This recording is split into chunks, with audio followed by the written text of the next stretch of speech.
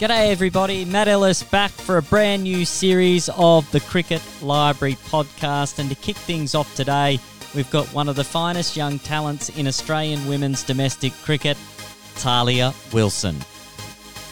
But it's a century for the second time this season for Tahlia Wilson, a brilliant innings.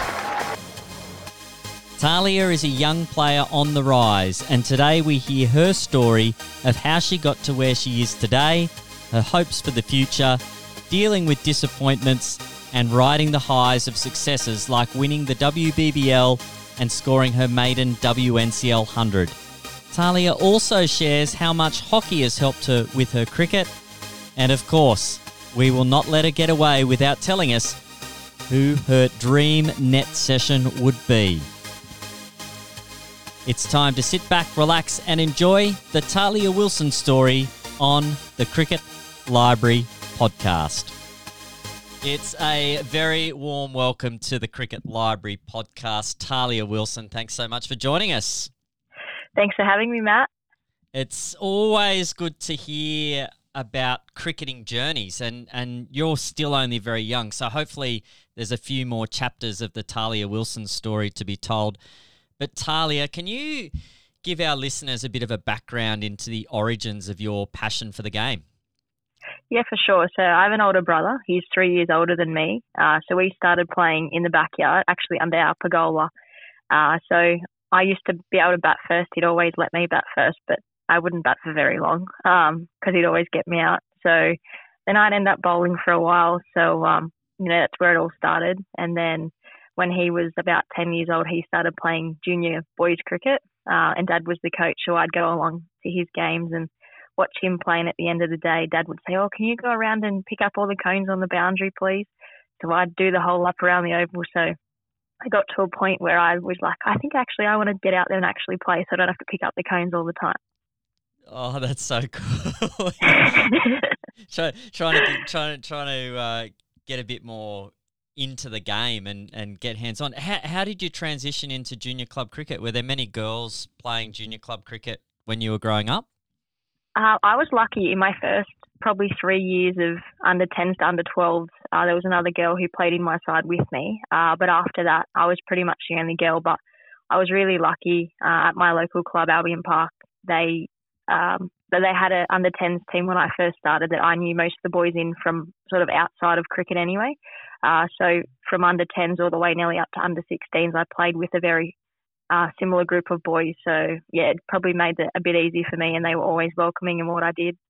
Yeah, that's awesome. Now, you mentioned you bowled to your brother under the pergola. When did you figure out wicket-keeping was a skill that you could be good at? In under 10s, we'd rotate around the field. So everyone would get a bowl, and then you just rotate positions until you'd come back and have another bowl. So I think in that first season of under 10s, I was like, oh, actually, this is quite fun. Like, you get to see the ball a lot. And in under 10s, you obviously get the ball a little bit more than in any other grade. So in under 10s, finished doing the rotations, went into under 12s, and we started to do a week about with who would want to keep. So in under 12s, I decided that I wanted to keep a little bit more than I wanted to bowl. So I'd keep for most of the game and then at the end finish off and have another bowl. But yeah, I think from there I just started to fall in love with it. And is it a skill that you found came pretty natural to you, or is it something that it was just because you got to see the ball more often than not that you just wanted to do more of it? I think it was a little bit of both. So when I first started to wicket keep, I didn't realise that my dad was also a wicket keeper growing up. So once he started to realise that I wanted to get into keeping, we spent a bit of time on it, just learning a few of the basics about keeping. So I think from there it just all started to spiral. And I was pretty lucky that the boys wanted me to keep as well, and they thought that I was doing a good job. So yeah, it was only going from strength to strength after that, knowing that I had a keeping position in the side. And as far as representative opportunities are concerned, growing up, did you play much representative cricket as well as the club stuff? Well, tell us a little bit about your progression from club cricket into representative. Yeah, I probably didn't start rep cricket till a little bit later than most girls these days. So I was probably around 12 and I joined Mel Harrison, who used to be involved with Cricket New South Wales. She saw me play her brother in a game in under 12s, and she said to me, "Oh, we've got a Cricket New South Wales Academy. I'd like you to register and go to the trials." So I have her to thank for probably where I am today, actually. But yeah, for me, I went along to the trial, and Steve Davies was the head coach of the academy, and I got selected in my first year, and from there I pretty much haven't looked back. But yeah, I didn't really have too much involvement with junior boys rep cricket. I just was happy to play club cricket with the boys. But yeah, from there, being able to go through the program and the pathway ending up where I am now, which is pretty cool to look back on. Yeah, what is your biggest sort of learning experiences when you look back at that time in academy squads and junior representative teams? What's your biggest takeaway from that? Or I guess your biggest piece of advice to young girls that are learning the game themselves at the moment? What would you give them as a takeaway? Yeah, I suppose I probably learned a little bit more from rep hockey in this space. So I got picked in a rep school side for hockey one year, and then I didn't get picked the next year. So that's obviously a bit disappointing. So I took this advice into my cricket as well, just not taking my spot for granted each year, making sure that I tried well, gave it my best shot. And then if I didn't get selected, it's not the be-all or end-all. Just go back again, keep improving on different areas, and the next year you'll be better off for it. And if they can see the progress, then you're going to be an even better shot of getting back into the side. Yeah, some great advice there, because sport's a funny beast, isn't it? You can have times when you think you're doing really well, and there's other people that are slightly better, and there are definitely swings and roundabouts. And you actually get the chance to play for Australia in the under-19s. Any reflections on? Did you go to South Africa for that? Was that the South Africa tour? Yeah, it was. We went to South Africa and we played the under-19 South African and English teams as well. So it was a pretty surreal experience over there. I think I remember more about the memories off the field than on the field. But yeah, that was sort of the first time in a while that we'd had an under-19s tournament on. It'd been 10 to 15 years before that. So it was pretty cool to be back involved with a tournament that ended up leading to this year's under-19s tournament that just was played earlier in the year. So, to think about that now that we sort of set the platform again for the under-19s to become an important part of progress, it's pretty cool. And are there any players you think back now and you go, oh, yeah, I knew they were going to kick on? Like, are there some examples of players that you either played against or played with that you, at the time, you just thought, this person's a superstar?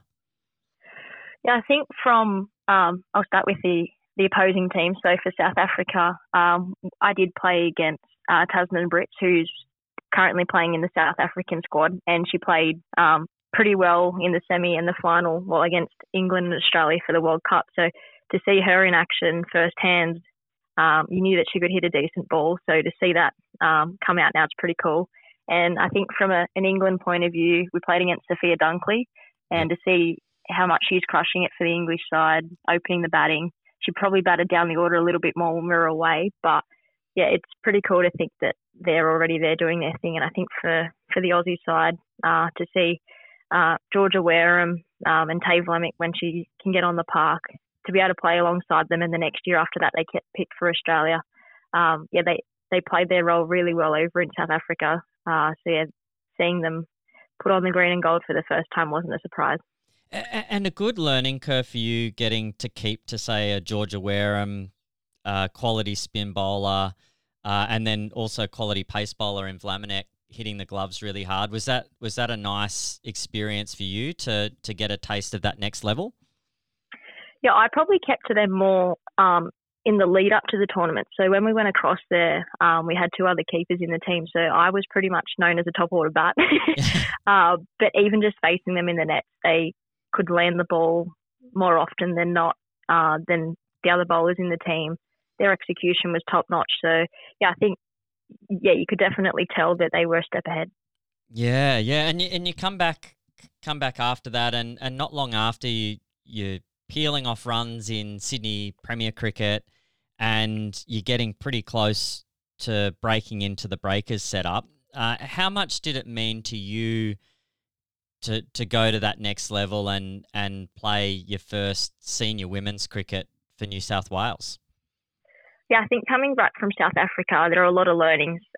Being an international standard, it was a lot tougher than grade cricket and underage nationals that I had played in. So that probably gave me a really nice lead in to playing for the Breakers and being in the squad for the first year. Definitely, you're a bit starstruck when you've got Elise Perry and Elisa Healy training alongside you. But yeah, for me, I think that experience was perfect because I was lucky enough to be a rookie for the Sixers the year before I was contracted for WNCL for the Breakers. So I ended up spending some time around that group, and I think that only helped me as well heading into the Breakers, knowing sort of what standards are set, what program I'll be doing, and they were really open with me, and if I had any questions, I'm more than happy to help me out. So I think that lead in being at the Sixers for a year before I went into the Breakers helped.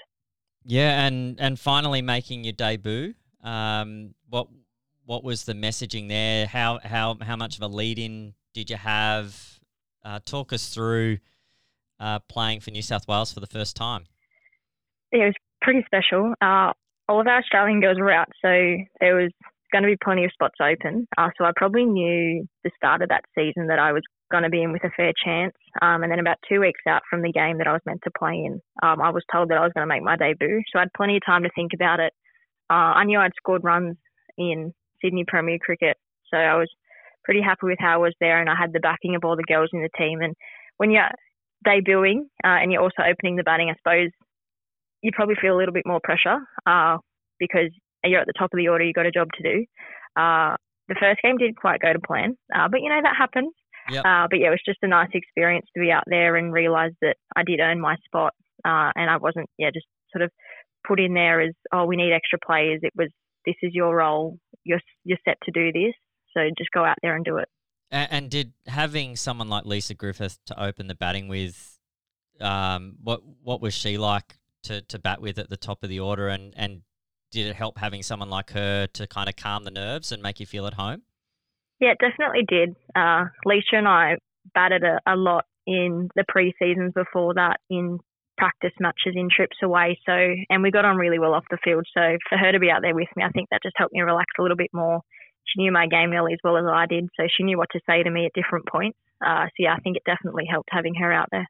And playing 50-over cricket, well, you'd played. Had you just prior to that played a bit of cricket, some T20 stuff over in New Zealand? Yeah, I did. So yeah, around that time, I was lucky enough to go play for Auckland Hearts in their Super Smash competition. So yeah, I'd been over there, played a few games.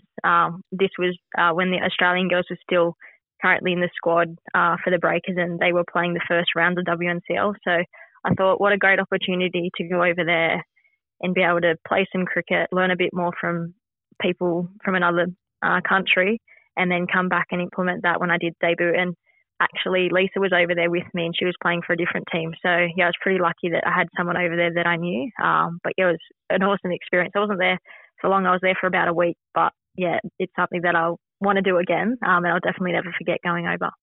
And shifting from 20 over to 50 over cricket, how do you mentally kind of switch from T20 mode to 50 over mode?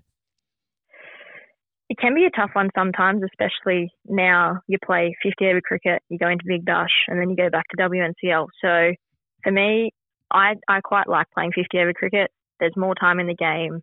It's more about discipline. You've got a bit more time to sort of construct your innings and think about how you're going to go about it. Whereas T20, sometimes it can be quite quick and it's over before you know it. So I think for me, I prefer the transition from T20 into 50 over. But I reckon not much changes from a technique point of view or sort of an intent point of view. But in 50 over, you might just early on be a bit more watchful and then play your shots a little bit later. Whereas T20, you're probably going from early ball one. Yeah, yep. And 2020 cricket, it's no secret to Cricket Library podcast listeners that I'm very biased towards the Sydney Thunder. So I'm really excited that I get to talk to someone who experienced victory at the Thunder. I might just start with the start of that WBBL 06 campaign. It was a really interesting time in the world. there's a pandemic, players are in a bubble. I think a handful of the first 10 of those games of that season were washed out as well. So there was not a lot of continuity to start that season. It finished well for the Thunder. So let's start on your reflections on playing during the pandemic and being in the bubble. Yeah, it was an interesting time to say the least. Actually, we had our bubble in Sydney Olympic Park where all 8 teams stayed in the one area for 6 to 7 weeks. So when I entered the hub, it was actually my 21st birthday. Oh. So I walked in and they actually had it on a little board, on a little TV screen that said that it was happy birthday, and every day that it was someone's birthday, their name would be on there. But first day in, my name's on the board. And I had that many people walk past me wishing me a happy birthday. It was just so overwhelming with how many people you saw. So yeah, when I first got to my room and sort of unpacked and I just sat there, I was like, wow, like this could be quite full on if you don't sort of prepare the right way for it. But luckily enough for us, for Thunder, we had 2 levels, and one of the hallways in one of the levels, we sort of made it our own little common room, and we had puzzles, we had bean bags and all the rest along there. So we were lucky enough that we could chill together up there, because every time you'd go down for breakfast, lunch or dinner, you'd see so many people. Yeah. So I think the first 2 weeks of being in the hub, it was about adjusting to, all right, I know I need my space, but I've also got so much support around me. So how can I get the best out of me from a personal point of view, but then also for the team? So as you said, the first probably handful of games got washed out. So that probably made it a little bit more difficult. You had no crowds coming to watch either at that point. So yeah, it was pretty much you're relying on your teammates while you're in the hub. And you could only really talk to family and friends over the phone because we weren't really allowed to leave where we were. Yeah, wow. And what was it like not being able to see your family and non-cricket friends for your birthday as well, a significant birthday? Yeah, I was pretty lucky that morning of, I got to see mum and dad because they dropped me up there to go into the hub. But yeah, other than that, it was a little bit strange because I wasn't really sure what to think about it, because I knew that I was going into the hub for so long. It was my 21st birthday, but at the same time, I'd see my cricket friends when I got in there. Yeah. So yeah, it was a bit of happy and sad at the same time. But yeah, it was definitely an interesting time to think now that we were in a hub for 6 to 7 weeks with the same girls for the whole time. It's pretty crazy. Yeah, absolutely. And let's talk on field. The Thunder make it into the finals, a nail-biting semi against the Brisbane Heat. What were your feelings during that game? Because that one could have gone either way. Still to this day, when I talk about it with any of the Thunder girls, we're like, how did we win it? We just had some fight that got us over the line. Halfway through that innings, we were like, we're pretty much dusted here. We're just going to try and take the game as deep as possible. And luckily enough that our bowlers executed really well, and we did get the win. But after that game, all we could say to each other was, what just happened? Like, we had no right in winning that game, but we found a way. So that was pretty special. And did it have a sense of sort of destiny about it? Like when you win a game like that against the Brisbane Heat, in the circumstances that you did, where you're saying, well, we just want to take the game as deep as we can and hope for the best kind of thing. To win in that situation, does that sort of give you the belief that you could win any game? Oh, 100%. I think going into that competition, we were definitely the underdogs. The year before that, we finished near bottom of the table. So yeah, for us, after winning that game, I think that definitely gave us the belief that no matter what the situation is a game, no matter who we're playing, we're always a chance of winning it.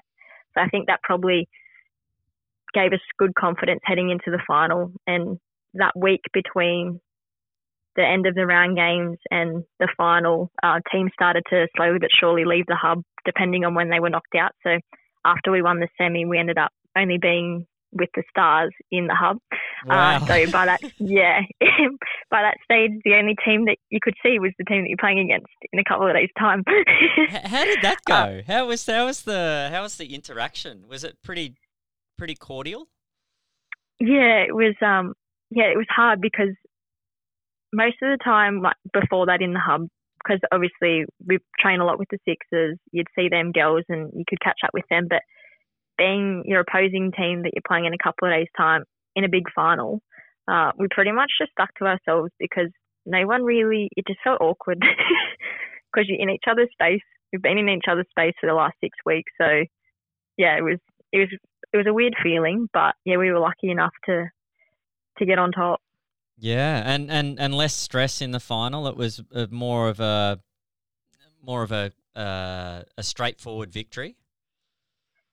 I think it surprised us as to how well we bowled and the total we bowled them out for. We did drop many opportunities, so we probably could have bowled them out.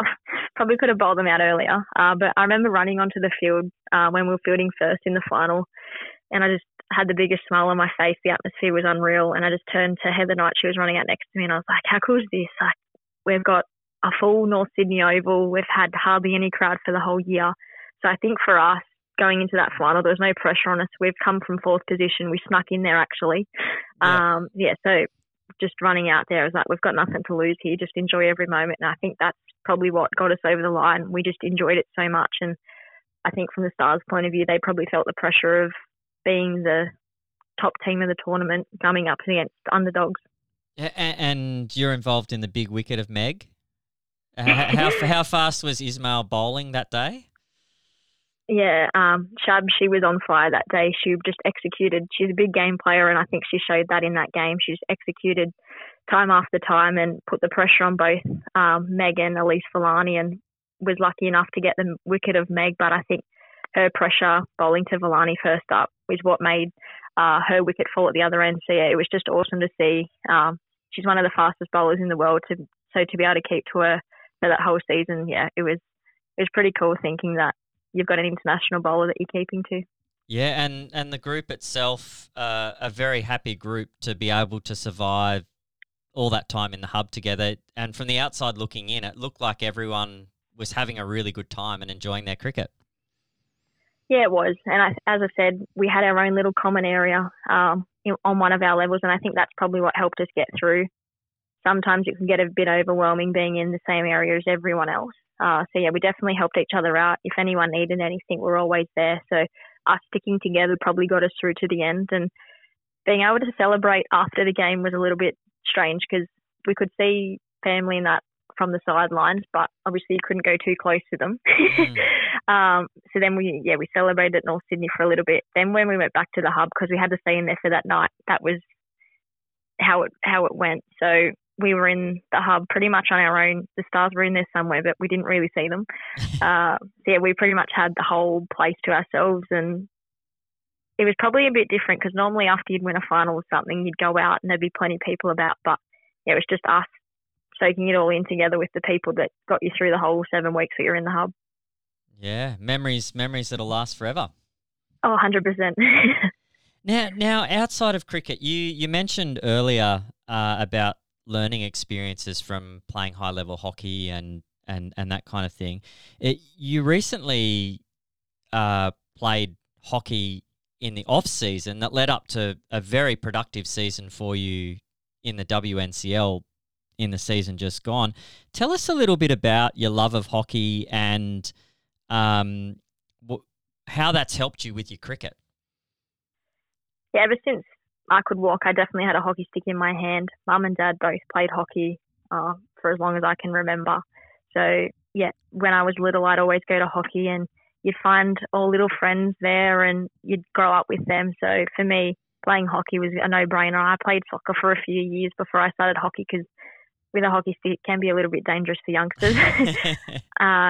So when I started playing under 11s, I just never really looked back. It's just such a good sport for socialness. You've always got people there that you don't see all the time. You only see them on the weekend. And then I suppose from a physical point of view, it's such a demanding game physically. You stop starting the whole time. You're running pretty much for the whole time that you're on the field. So from a fitness point of view, I find it really beneficial. And then I suppose hand-eye coordination, you got a similar swing pattern, cricket and hockey. So I'm being able to transfer a little bit of my hockey game into my cricket game as well. And from a mindset point of view, is it nice to switch off from cricket in the off season? Yeah, definitely. For about 5 years, when I was first contracted for Breakers, I didn't play. And I found the first few years of that really hard because that was my outlet. I'd have cricket in sort of the summer months and then hockey was in the winter months. So not being able to play, it was very difficult. But yeah, then I asked last year if there was a chance that I could do it again. And yeah, Leah Poulton, our head of performance, thought that was a really good idea. I was in a good position at the end of the season, so why not let me have a break from cricket? And yeah, as you said, I think you can see the reward of being able to have something else outside of cricket come through in this season. Yeah, absolutely. And you touched on it. You touched on your learning from disappointments in hockey of making a team one year, not making one the next. More on a day-to-day kind of level as a professional athlete, how do you? What sort of strategies do you have for dealing with disappointments? Because they inevitably come up in all walks of life, whether you're an athlete, whether you're just an everyday citizen. People face adversity and setbacks. What keeps you going and keeps you motivated when things get hard? I think the main one for me that I've learned over time is just talking about it to someone. Normally it's family members, normally Dad on our trip home from training or a game or something like that. So for me, chatting about it usually breaks down what's just happened and I can hear someone else's perspective about it. And sometimes it mightn't necessarily be as bad as what it is in my head. So yeah, my favourite way to deal with any disappointment is to talk about it. Because then you know you've got a nice support network around you that can help you build and improve after whatever that disappointment was. And then I suppose from there, it's probably back to work as such. So to work on, if for some reason it's I don't get selected for a team, working on something that will help me get picked for the next time, or if it's something off field or away from cricket, it's working on something that can help me develop even further as a person. Yeah, some really, really good advice. It sounds like you've got a good relationship with your dad.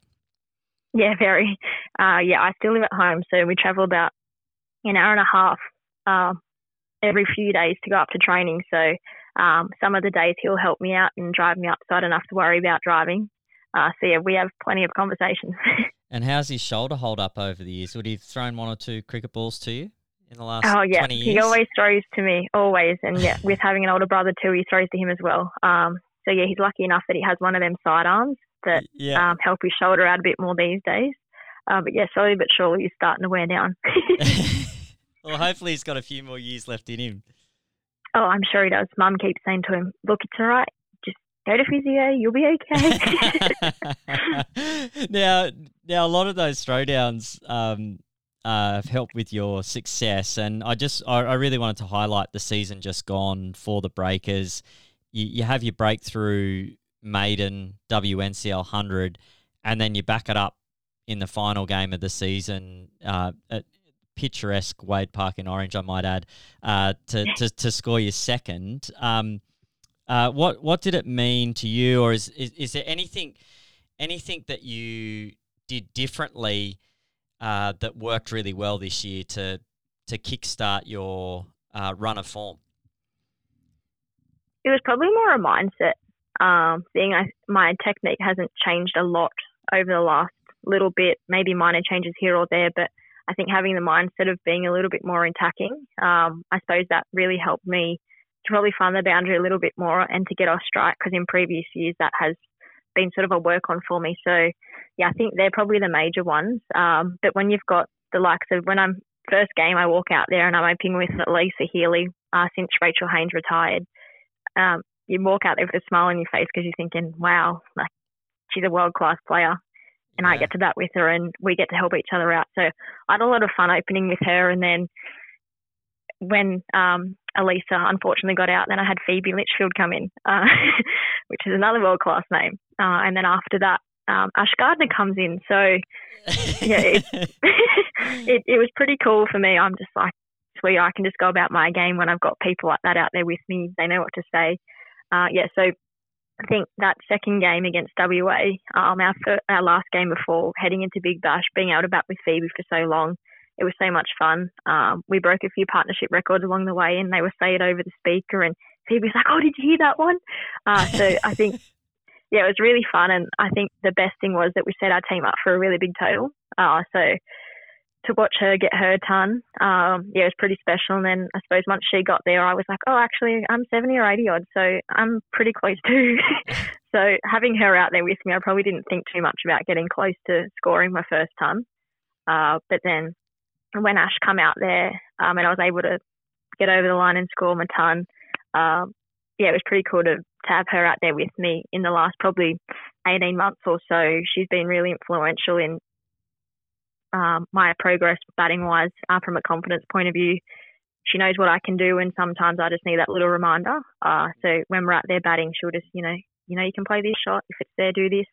So little things like that. It was pretty cool to have her out there with me when I scored my first ton.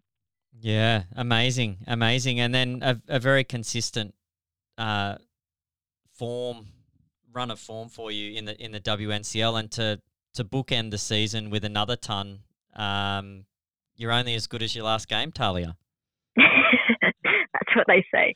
I was really happy that was able to happen after Big Bash. It was obviously a very tough Big Bash for Thunder this season. So to come back into breakers, it probably took me a little bit longer than I wanted to get back into the form that I had before Big Bash started. So to be able to cap it off, with another 100 was pretty special. And to play at Orange in Phoebe's hometown, it was just amazing to see how many people we got there, how many young kids. I think that's probably the biggest crowd I've ever seen at a WNCL game, and the atmosphere was unreal. So if we can get some of our WNCL games regional again, it'd be pretty amazing. Oh, the vibe down there was amazing. I was fortunate to be down there as well for both of those games, and to see the school kids coming in on the Friday, and then it looked like every single one of Phoebe's friends from high school came down on the on the Sunday. It was packed in the grandstand there. So, yeah, really great vibe, and a really great way for the Breakers to finish the season. Yeah, exactly. And as you said, to see how many kids were there, and for us in the innings break, you'd have kids on the fence. Oh, can we have the autograph? And you'd be signing autographs till you're pretty much running back on the field for the second inning. So I think that makes it feel quite special, and that probably gave us the extra drive to get the 2 wins while we were there. Yeah, absolutely. Now, a good season this year. What are your hopes and aspirations? What's Tahlia Wilson sort of writing down in a journal and trying to bring to fruition next season? I think from a cricketing point of view, we'll try and have a season better than this one, which will be tough, but if I can, then I suppose that gets me to my future goals of wanting to make the Aussie team. But before that, probably making an Australia A side and slowly progressing into the Aussie squad. So hopefully in the next few years or so, I can put my case forward for something like that. Yeah, absolutely. Now, before we go, this is the hardest hitting question in podcasts around the world. Well, we're claiming it anyway. It's certainly gets the most varied range of responses. A dream net session for Tahlia Wilson. If Tahlia Wilson could invite anyone to the nets, you could have anyone you want. Doesn't have to be cricket players.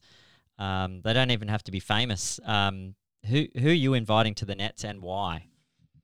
So my first one's a bit out there, but I'd invite her to dinner, so I'd re-invite her to the nets too, is Kate Middleton, the Duchess of Cambridge. Wow. I've always had, just everything that she does is just always amazing. She's always such a positive role model for everyone.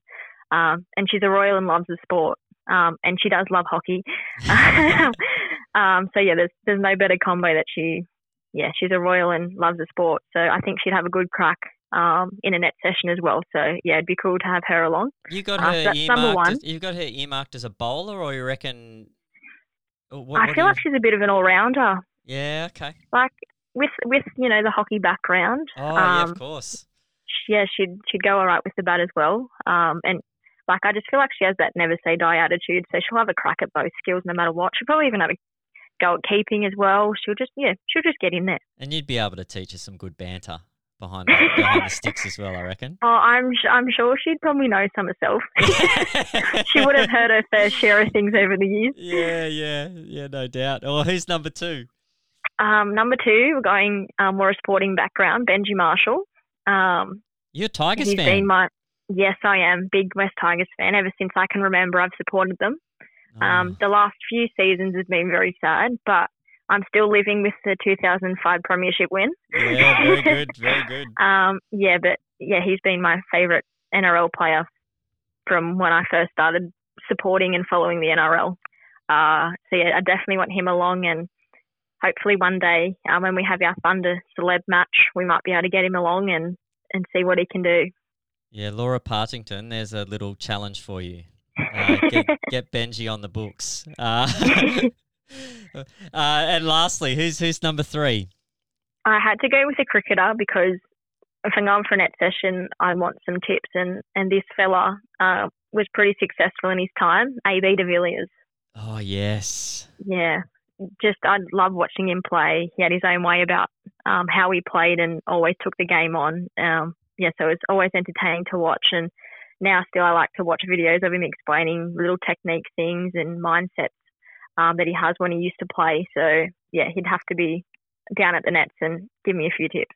I have a little confession. I may have watched 1 or 2 hours of AB de Villiers talking about cricket on YouTube as well. It's a very valuable spend of time. Yes, it is. That's for sure. And I reckon, imagine him in person. That'd be even better. I really do like the sound of that net, Tahlia. We'll see what we can do to make it happen. Like we've got a little bit of sway at the library, but maybe not quite that much sway. We'll see how we go. But it's been wonderful spending the last little while with you, Tahlia. I really appreciate you sharing some insights into your journey so far, and really looking forward to seeing you prosper in the future. No, thanks, Maddie. It's been a pleasure chatting with you. A massive thanks to Tahlia Wilson for her time on the Cricket Library podcast today. And a massive thanks to you, our loyal listeners, for being a part of the Cricket Library family. We really do appreciate your loyal support as we bring you these stories. And some great news since we chatted with Tahlia. We pre-recorded this a little while back.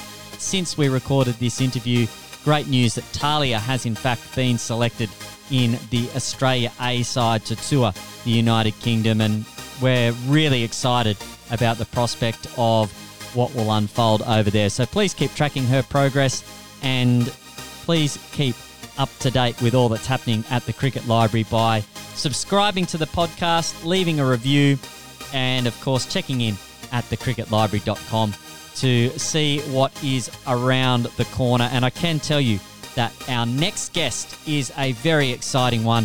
Janital Simona, Bangladesh international, and a young lady who is certainly on the rise. So a story which you will not want to miss. Please make sure you tune in for that one.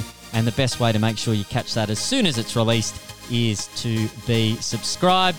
Well, it's been an absolute pleasure having this time with you all, and I very much look forward to your company again next time. This has been Matt Ellis for the Cricket Library podcast. Bye for now.